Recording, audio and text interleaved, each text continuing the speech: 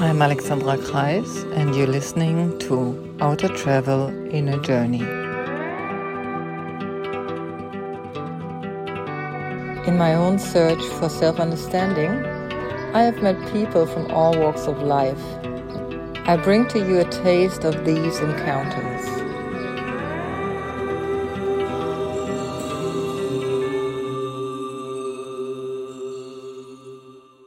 Hello, a wonderful day to everybody who is listening right now. You are listening to Outer Travel in a Journey with Alexandra, and her current guest on the show today is Adair Finucane.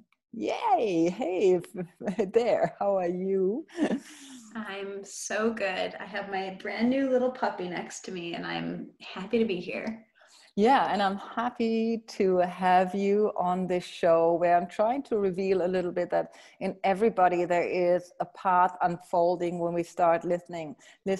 And before we go into this conversation together, I'm just going to say something about you so people know who you are. So you're coming and living from Rochester in New York. Yes, you've been born there, lived there, and you're living there with your love, with your big love, James, who had to leave the room so we can record this show. And yeah, and Adair has started out as a social worker, and then kind of her big thing that we're going to talk about in a moment's time has brought her to really turn her attention to Ayurveda as well, and to wellness, to health and wellness in general, and to help people to discover whatever they need to discover to heal and integrate their life so it becomes passionate and fulfilled. Yes. So here we are with a big introduction, but there, tell us a little bit about what it was that kind of turned you from social worker to coaching and Ayurveda. It's interesting. I struggled a lot with, you could call it a lot of different things, but a great deal of sensitivity from the time I was a little kid, really small. And that looked like rage and a lot of uncontrollable anger when I was very little, like maybe 6 years old or so. Probably before that it started. Let's back up. I got diagnosed with celiac disease when I was 3 years old, which is pretty young to get diagnosed with celiac. A lot of people can make it up to their 60s or 70s and have a lot of issues, but they don't know that they have it. So I got diagnosed quite young. My current theory is that something about the immunological stuff going on with celiac really messed with my chemical balance, maybe my emotional balance, something along those lines. This is a pretty recent theory for me. But anyways, I also wasn't able to eat the things that other kids were able to eat, and I would get sick pretty easily. So there were some things about my childhood that were very different for me than they were for my siblings, and they were very different than the other kids I was around. And my hunch is that that may have had something to do with a lot of the disturbance I experienced as a little kid, because I was capable of joy and I was raised by people who were super kind and, compassionate. I was in a really supportive environment, but my folks didn't know what to do with me. When you have a child who's rageful, and they're 6, that's not a typical state for a kid who's 6, especially if they haven't been through any explicit maltreatment. So that rage turned into depression and anxiety over time. And it never really went away. I could function very normally in school. I seemed, quote, very normal. I knew how to kind of keep it together in social environments, but I had this inner world that was extremely tumultuous. Not all the time. Again, really capable of joy, very creative, socially on point, academically on point, but a lot of pain that I lived with for a long time. And that pain was very much connected to being very sensitive to the pain in the world. I remember noticing specifically, like one example comes to mind. I think I was maybe 10, and there was a girl at the church we went to who had cerebral palsy, and she was pretty close to quadriplegic. And I remember just screaming with pain about where, like, why, Just seeing her, why does that girl, yeah. that she wasn't able to do what we were able to do, that like she had to be in a body like that.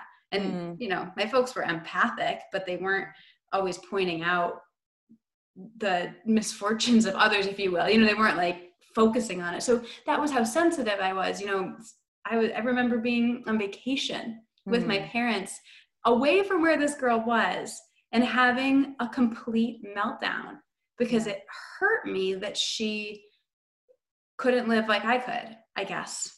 Something like that. So that was I hope that illustrates the level of sensitivity that I experienced. It's funny, I can so relate, you know, and I know that my topic is, we're running into this topic trauma at this point, for those who haven't noticed, you know. So because you are a trauma expert in kind of trying to recalibrate your life and your emotions, you kind of came across these almost like a drawer, you know, a box where we can put people into, or the experience we had. And long-winded road back to me, I totally get what you're saying. You know, that frustration not to be able to do what other people are doing has made me highly sensitive, you know, and very kind of aware of looking into other people's needs, you know. Yeah, so I super relate. So how did you turn, since I gave away a little bit of your story already, so what happened really? What turned you around, or what turned you on, you know? Exactly. It's fascinating. Over time, I went to various different helpers, very Western approaches, and didn't get a lot of help. Was on drugs for a long, like from age 6 to age 26 what kind or of so. Drugs? Psychotropic. Oh yeah, thanks for clarifying. Psychotropic drugs, you know, anti-anxiety, antidepressant, antipsychotic stuff. They didn't take me to a shaman. Come on, folks, like take me to a healer. Anyways, so I had a lot of experience with the mental health field for a long time. And it was only when I was about 22 years old, I'm 31 now. Only when I was about 22 years old, I landed at the office of a social worker named Nancy Prowell, God bless her. And she teaches, she's a psychotherapist, and she also leads people in groups to teach them dialectical behavioral therapy, which is a combination of cognitive behavioral therapy, you know, the idea that our thoughts, our emotions, and our actions are all very much linked, and basically mindfulness practice. So it's rooted in a lot of Buddhist and Eastern practice. Yeah. And that was like, it was like I'd spent my life in a box, a tiled box, and all the boxes were, the whole thing was closed in and every surface was smooth. And it was like Nancy gave me a crowbar to start smashing up the tiles. Yeah. And it's, I mean, it took... Please. Oh yeah, what was a distinct recollection story you might want to share, you know, so we get an idea, where was that sensation of finally freeing yourself, as I hear it? Yeah. Coping skills, learning coping skills. Do you know how mad I was when I started learning coping skills and realized that nobody had ever taught me how to breathe? Wow. Yeah. It's very simple stuff. Our culture is, Western culture is very sick that this isn't a part of how kids are raised. It shouldn't have taken that long. I shouldn't have been on so many drugs for so long. You know, those weren't really my choice. And by the time it's normal, when I'm a young adult, this is just what we do. You know, it's, and no offense to my family, because everybody does, I think, the best they can with the consciousness they have. And they wanted me to feel better. Yeah. So yeah, and they felt helpless, certainly, you know. I mean, I do have the same, you know, like if I would like to mention my family and my parents, I would always kind of think about them. Why didn't they take me to Ayurveda? If they only had known about it, you know.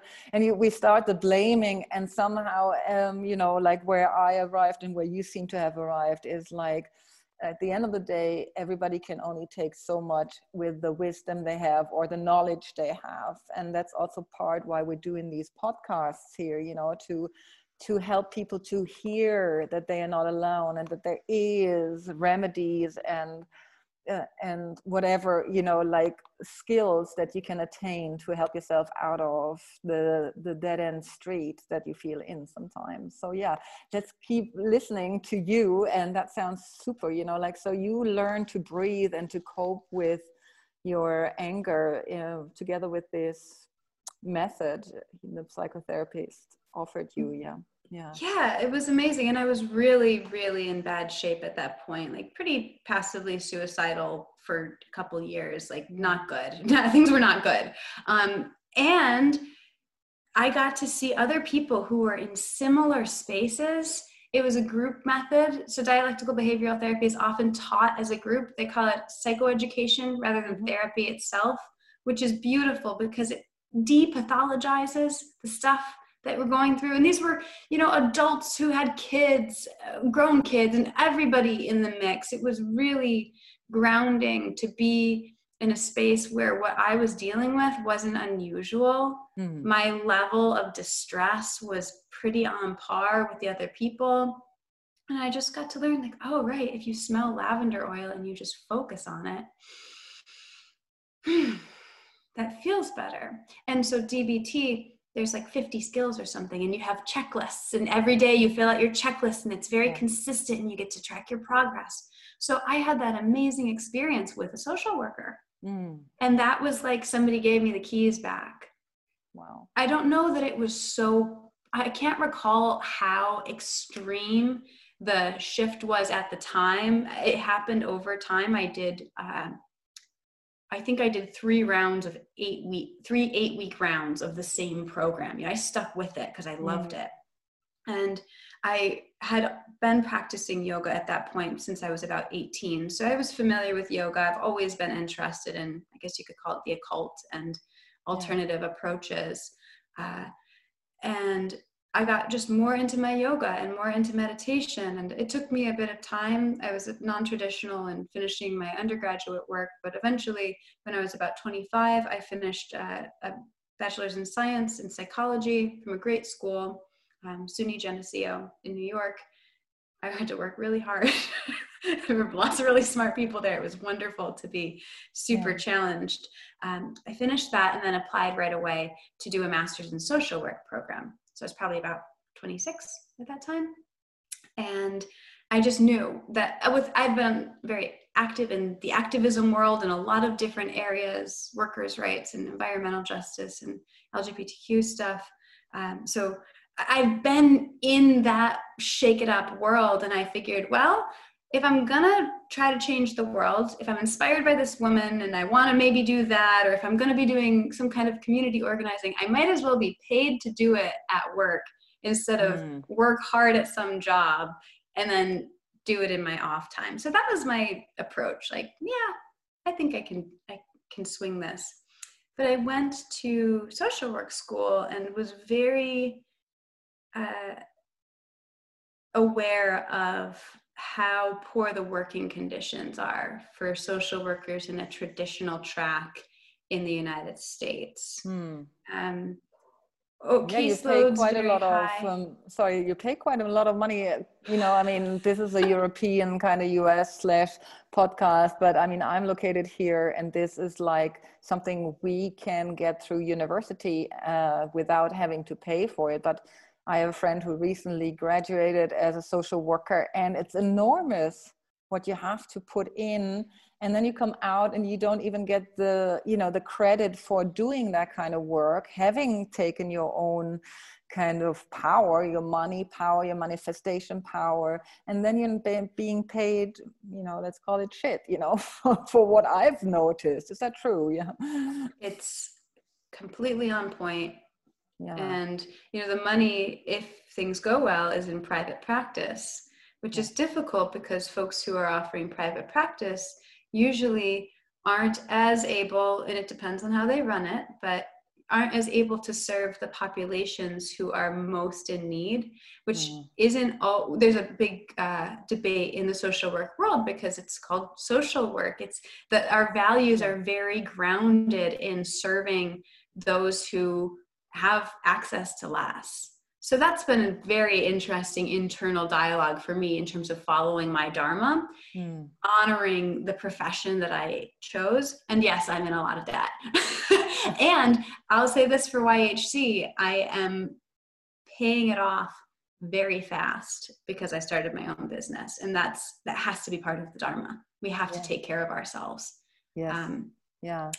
So for those listeners who don't know what YHC is, it's Adair and I am in the same, or she is in the program that I have left behind now a few years, which is like yoga health coaching. And it's inspired by Kate Stillman, who not so much helps us to learn coaching, because most of us have really knack for understanding people, asking good questions, but in how to position ourselves in a community. And what I heard you saying as a parallel to that, when you met the first psychotherapist and the way you engaged with it, is very much what we're trying to offer people who come to us from free will and not feeling so sick sometimes as you did or as I did, but to come and do something in an embedment of hearing other people, feeling seen and heard and supported for more than just 6-8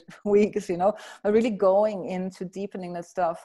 Because let's hear the result. What happened with you after you kind of found the crowbar? What happened really to you? And you kind of started studying and everything. What is it you turned on to?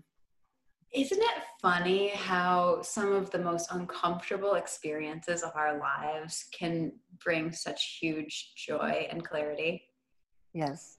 While we're in it, we can't see it, no? Right? I had this relationship while I was in grad school, and the person I was with taught me a lot about my own self-worth and just so much about what I needed to learn right then. And it was hard. And the cool thing is that he turned me on to Kundalini yoga. Yeah. And Kundalini yoga was the next crowbar. Kundalini yoga has an amazing ability to regulate our neurotransmitters. It changes our body chemistry and our mind chemistry in a way that nothing ever has. And that's when I got off of any kind of psychotropic medication for the first time, pretty much ever. I don't take, I don't take meds anymore, and I haven't for many years.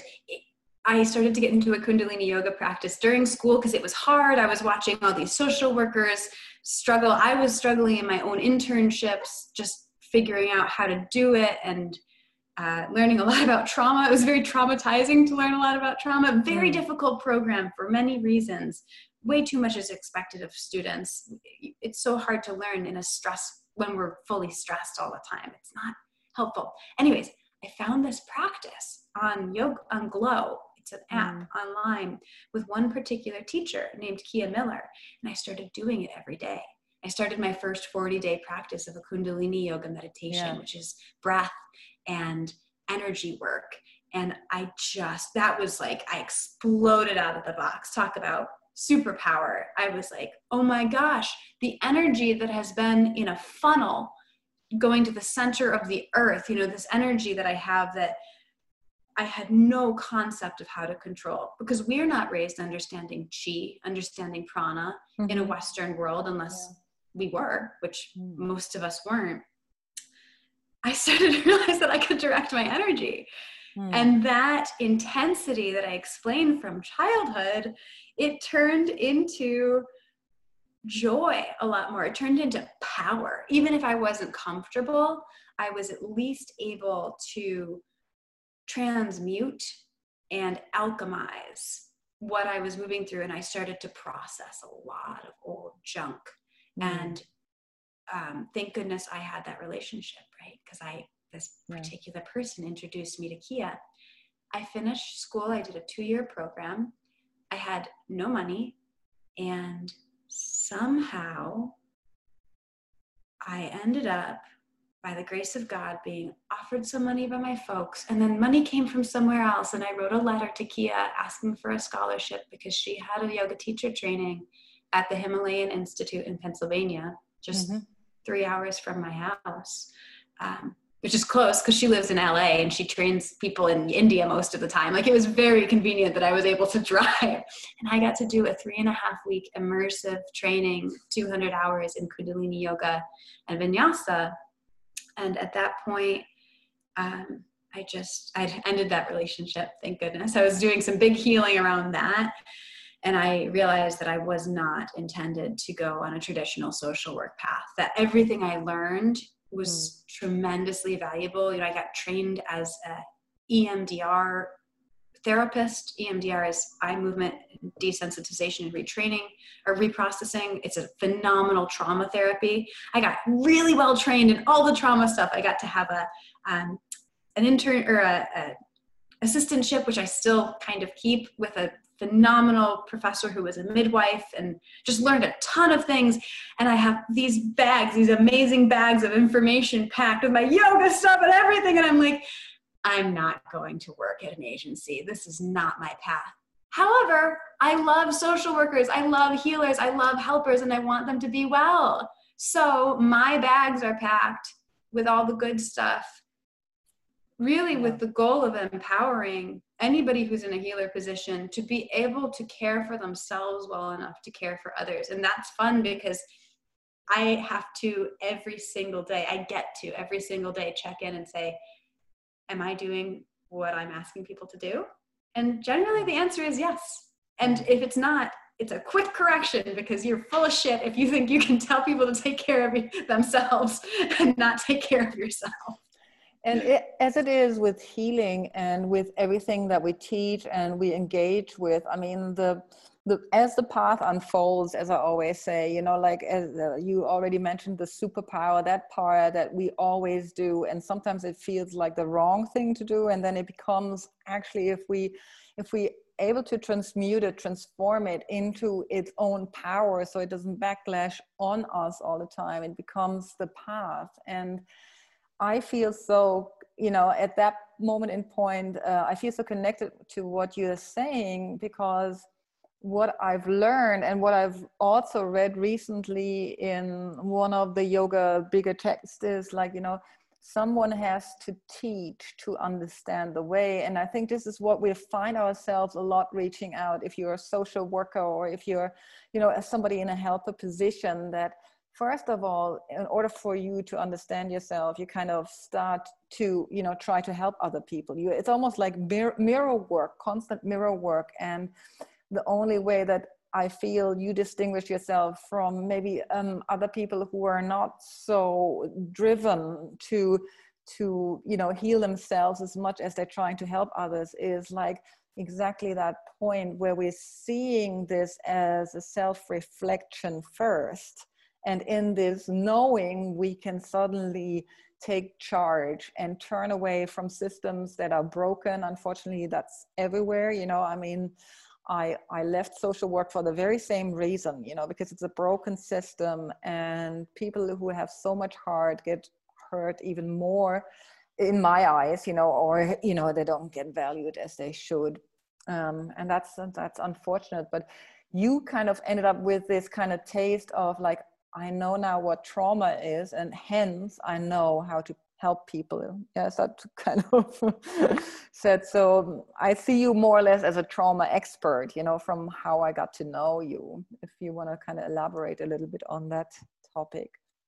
I appreciate that. It's very interesting because I see myself as someone with a lot of expertise around trauma. But you may have had the experience, and I love to talk about it, and I'm happy to educate people about it. I'm not trying to downplay my understanding because it's pretty thorough.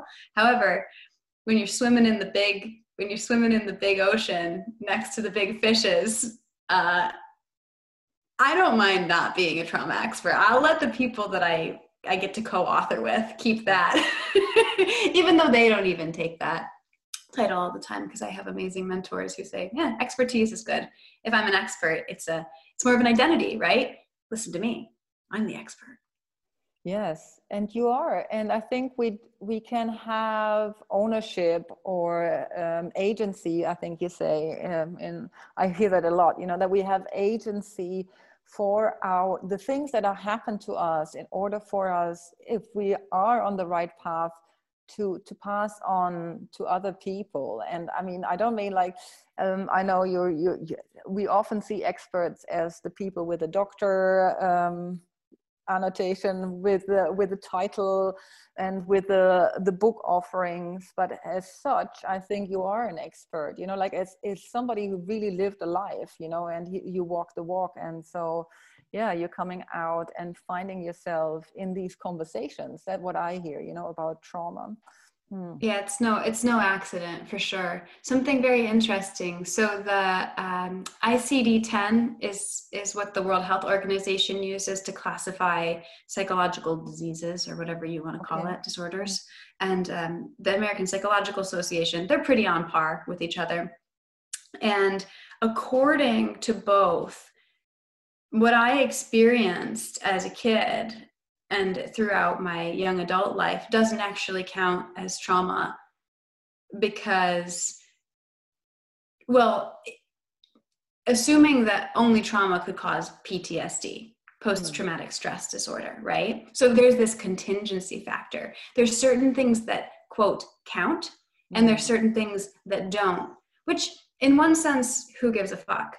And in the other sense, like who, yeah, whatever. And in the other sense, it actually matters because of how systems work and what's reimbursed and what's validated and what isn't, you know? So there's plenty of reasons why people want to keep certain boundaries constrained, or else we'll have people saying that, oh, you made me go to school, it's traumatic, right? You know, there's that yeah, they call it bracket creep. However, the woman I work with, Mickey Sperlich, my amazing mentor, the midwife turned social work researcher, she got into studying trauma nuts and bolts because she discovered that emotional abuse and neglect, neither of those count as precursors to PTSD. It doesn't, quote, count. So it's very interesting. It's taken me years to recognize that my experience counts as trauma, because if you look at all the tools that social workers typically use or psychologists typically use to denote what people have been through in order to treat them, I don't have almost any of the ACEs. They're called adverse childhood experiences. Those are you know, specific list of things that can lead to negative health outcomes for adults. You know, my folks were together. We had enough to eat. I lived in a safe place. I lived in a loving family, loving extended family, had good friends, right? My life looked so normal. Yeah. In the supportive sense. And yet, I really went through a lot. And it's only been really when you facilitated a call that I did for the yoga health coaching program not long ago, and even sharing my story there, I had another layer of stepping into truth around, oh, this is so real. And even now I feel it again, like it's very affirming just to be able to say, oh, that's real. And to be witnessed and realize, oh, none of these people think I'm just some complaining, you know, middle-class white girl, right? That's not the appearance, but isn't that interesting that might be something that's my, you know, the old inner dialogue. There's nothing wrong. You're fine. Get over it. Not that I want to keep that thought, but those are things that will come up and I have to chop their heads off. Yeah. And it's what lies in between the lines. I mean, when I did social work way back in the days, and I was just helping young people to build their last step into independency, because they weren't allowed to live by themselves. So they lived in this, you know, like apartment together, shared apartment. And what I didn't realize for a very long time, how difficult that work was, because there was no specific thing happening with these people, but they were all deeply traumatized. They came from backgrounds where they didn't tell the stories fully because they didn't think it was something special. And suddenly stuff would kind of happen. Like my favorite story is about like this guy coming into my apartment, or coming into the apartment with a gun and thinking that it's like, you know, like, I need to have that folder of you and need to know what's written about my girlfriend here. And I'm like, what's going on? You know, and so shocking to be in these situations. And I hear you saying that. So I'm super curious how you, you know, almost like unveiled this word for you and this process for you. So what was it really that opened you up to say like, yes, this still, even if it's, you know, not classically defined as trauma, what has you made become clear? That's interesting. You know what it was? It was my teacher, Kia. I started doing advanced training with her last 2 years ago, maybe, I think I went. And we were doing shadow work. And she asked all of us, we were just diving into our stuff, right? As people do at yoga teacher trainings and that kind of space. And she asked us to share with the group of about 16 to 17 people a statement that was true about ourselves. After we'd done all this processing and spending time. And the thing I said, which is so powerful, and I'm still working with it, is there is nothing wrong with me. And the release that came from that, you know, and of course being in a space that's so unbelievably sacred and supportive was amazing, because I had a very, very strong emotional reaction. I mean, when I have a big reaction, I'll blow the roof off a place. So for me to feel safe enough to do that is such a gift. So I had these people holding the space for me, and Kia, I was really just losing it in the best way, like in the way that a lot of us who love to process our stuff and love to heal. It's like, oh yes, I get to like scream and cry and lose it, have a physiological freak out release.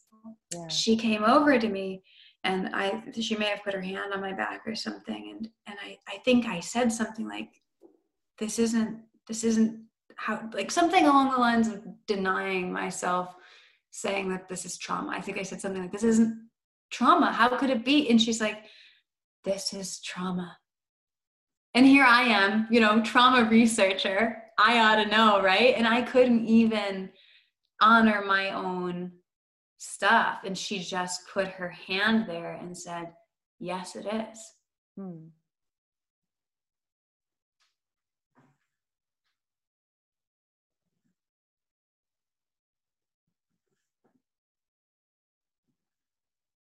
Wow. Thank you for being so vulnerable. It reminds me of that I can be very explosive in emotions in a safe place. And thank you for putting this out. This is like huge for me, because I think, like, I was recently asked about, like, you know, yeah, you seem to be pretty head on and, you know, logic, you know, but then I ask you something and then something comes out and then it goes hiding again. And the truth is, and I think this is what we're trying to all break down in yoga, health coaching and yoga healer, that we trust our emotions. And even though we don't need to constantly live them on display for everybody else to have to deal with them, but that so many emotions are unwelcomed, you know, and this is like what I hear as well, which is a defining moment for you in this relationship with this person who kind of brought this forward and out for you, you know, that it's, that we need to see our emotions more clearly instead of just logically. And that's an everyday process. That's every day. I'm doing some wonderful work with Layla Martin right now, not with her one-on-one, but in a program of hers. She's a sacred sexuality and relationship coach, fourth or fifth wave, whatever you want to call it, feminism or womanism. She's pushing a new envelope for sexual revolution in this really beautiful, inclusive way. And even though I have access to lots and lots of programming for her, I keep coming back to her first guided meditation, which isn't even about a pleasure practice or anything. It's just some breath work, and it's really mostly a meditation. And the way she asks the participant to invite what is. You know, we most of us have heard that, oh, right, like invite your emotions and let them be here, but there's different layers. And most mornings I'll just listen to that and just breathe and really invite what is, and like love my body as a temple and really be in whatever space I'm in and just love it. Like, this is a fucking miracle. And that's it, all the emotions, anything, or if you're not feeling something, that's welcome here, all of it. And I just want to, for anyone who's listening, like remind us all that we can do that every day, and we would probably benefit from it, because it's really easy to shut that stuff down and it doesn't help. Snap, totally snap, you know. I mean, this is like synchronicity all over, you know. This is like what I'm working on every morning these days, you know, just to embrace life and love life. And, you know, you might think that it's woo-woo if you're listening, you know, like, oh yeah, I do that anyway.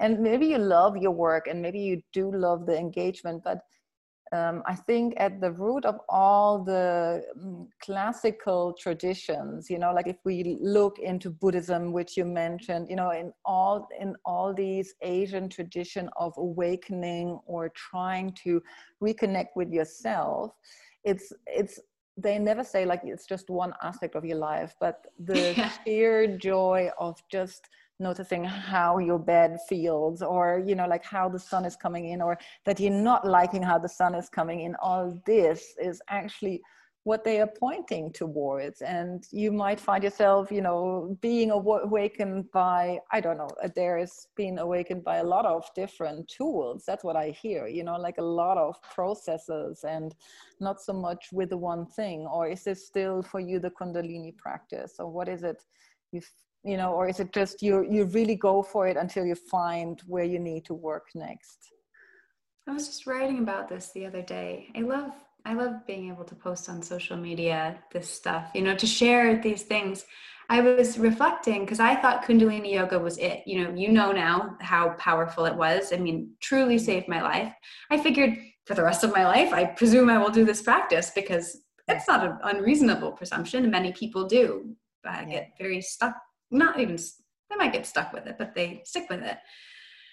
And I just keep being delighted over and over again by my powerful negative mind that doesn't quite trust any teacher fully, even though it recognizes that people are human, right? Yes. And I have one Kundalini yoga teacher. I'm not interested in the big world of Kundalini yoga. I have one particular teacher. There's a lot of messed up stuff about that world, and I do trust her, right? For good reason. Yes. So I have Kate, who's a phenomenal teacher, Kate Stillman.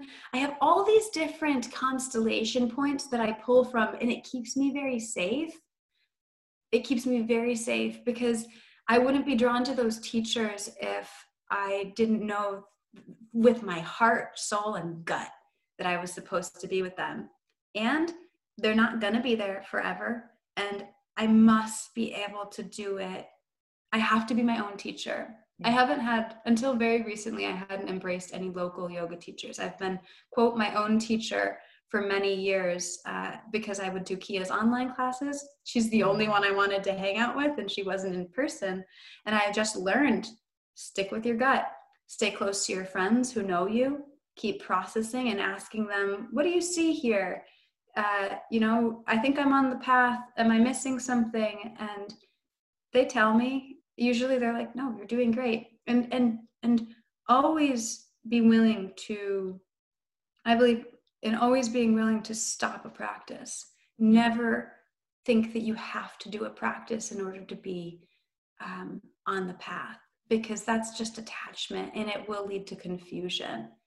So sometimes I've been a little flippant and maybe even violent with myself in terms of cutting off certain paths, but it's like, I want to know that I'm good with my core, not because it's just a tool or a practice. And I'm the lady with 7,000 bags saying, hey, I got a practice for you. I love practices, but I don't believe that we should always carry them everywhere we go, no matter what.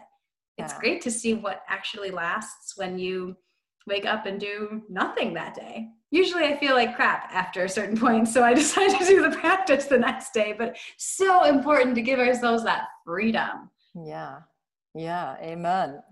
So when your practice becomes so disciplined that you think you're doing a bad thing if you don't do it, but you don't know how it really feels, that's where you start the process truly. And that's also my view of things. Totally. Say amen to that. Amen. Amen. Yeah, and we have to do that. We have to go too far, and we have to get too disciplined, and we have to get undisciplined, and somewhere in between there we get to be alive and hopefully happy. So do we, that you sweet listener who's been sitting with us for a while, feel alive and happy and encouraged to reach out, maybe to Adair, maybe to me. Adair, where can we find you and your specific kind of field of expertise and whatever you have to give to whoever is ready to take it? Oh my gosh, I'd love to talk to I want to talk to anybody. I talk to anybody. You can find me at withadair.com, withadair.com. All of my other venues of reaching me are there. You can find me on Instagram too at withadair. Yeah, and even if you just want to follow her, it's so lovely to be in the Extraordinary Life with Adair, isn't it? Being Extraordinary is my program. Yeah, it's a super sweet Facebook site. I love seeing your process there. And we're going to put the links underneath in the show notes, so you don't need to put your pen and paper. You can put it down and you will get all the links. But yeah, if you're interested to see what she does and how she develops, do click and like it. I like it a lot. So thank you for taking time, Adair, and for being so open and vulnerable, and for helping us all along in this exchange that it really is that we have with each other instead of just with ourselves. Oh no, we're so not alone. Thank you so much. This is the kind of thing that just lights me up. I'm going to have a phenomenal day with my puppy because puppy, but really because we got to have this conversation. You just made me so happy by having this conversation. Thanks. And you made me happy. That's what I love. That's what I love about the exchange in these podcasts. It's never to me just a presentation. It's just like the exchange and what comes up out of these conversations. Thank you for being a good sport and coming along. Always fun. See you next time, dear listener. Bye. Bye. If you enjoy listening to my podcast, please consider to become a patron at patreon.com/Alexandra Kreis and pledge your donation.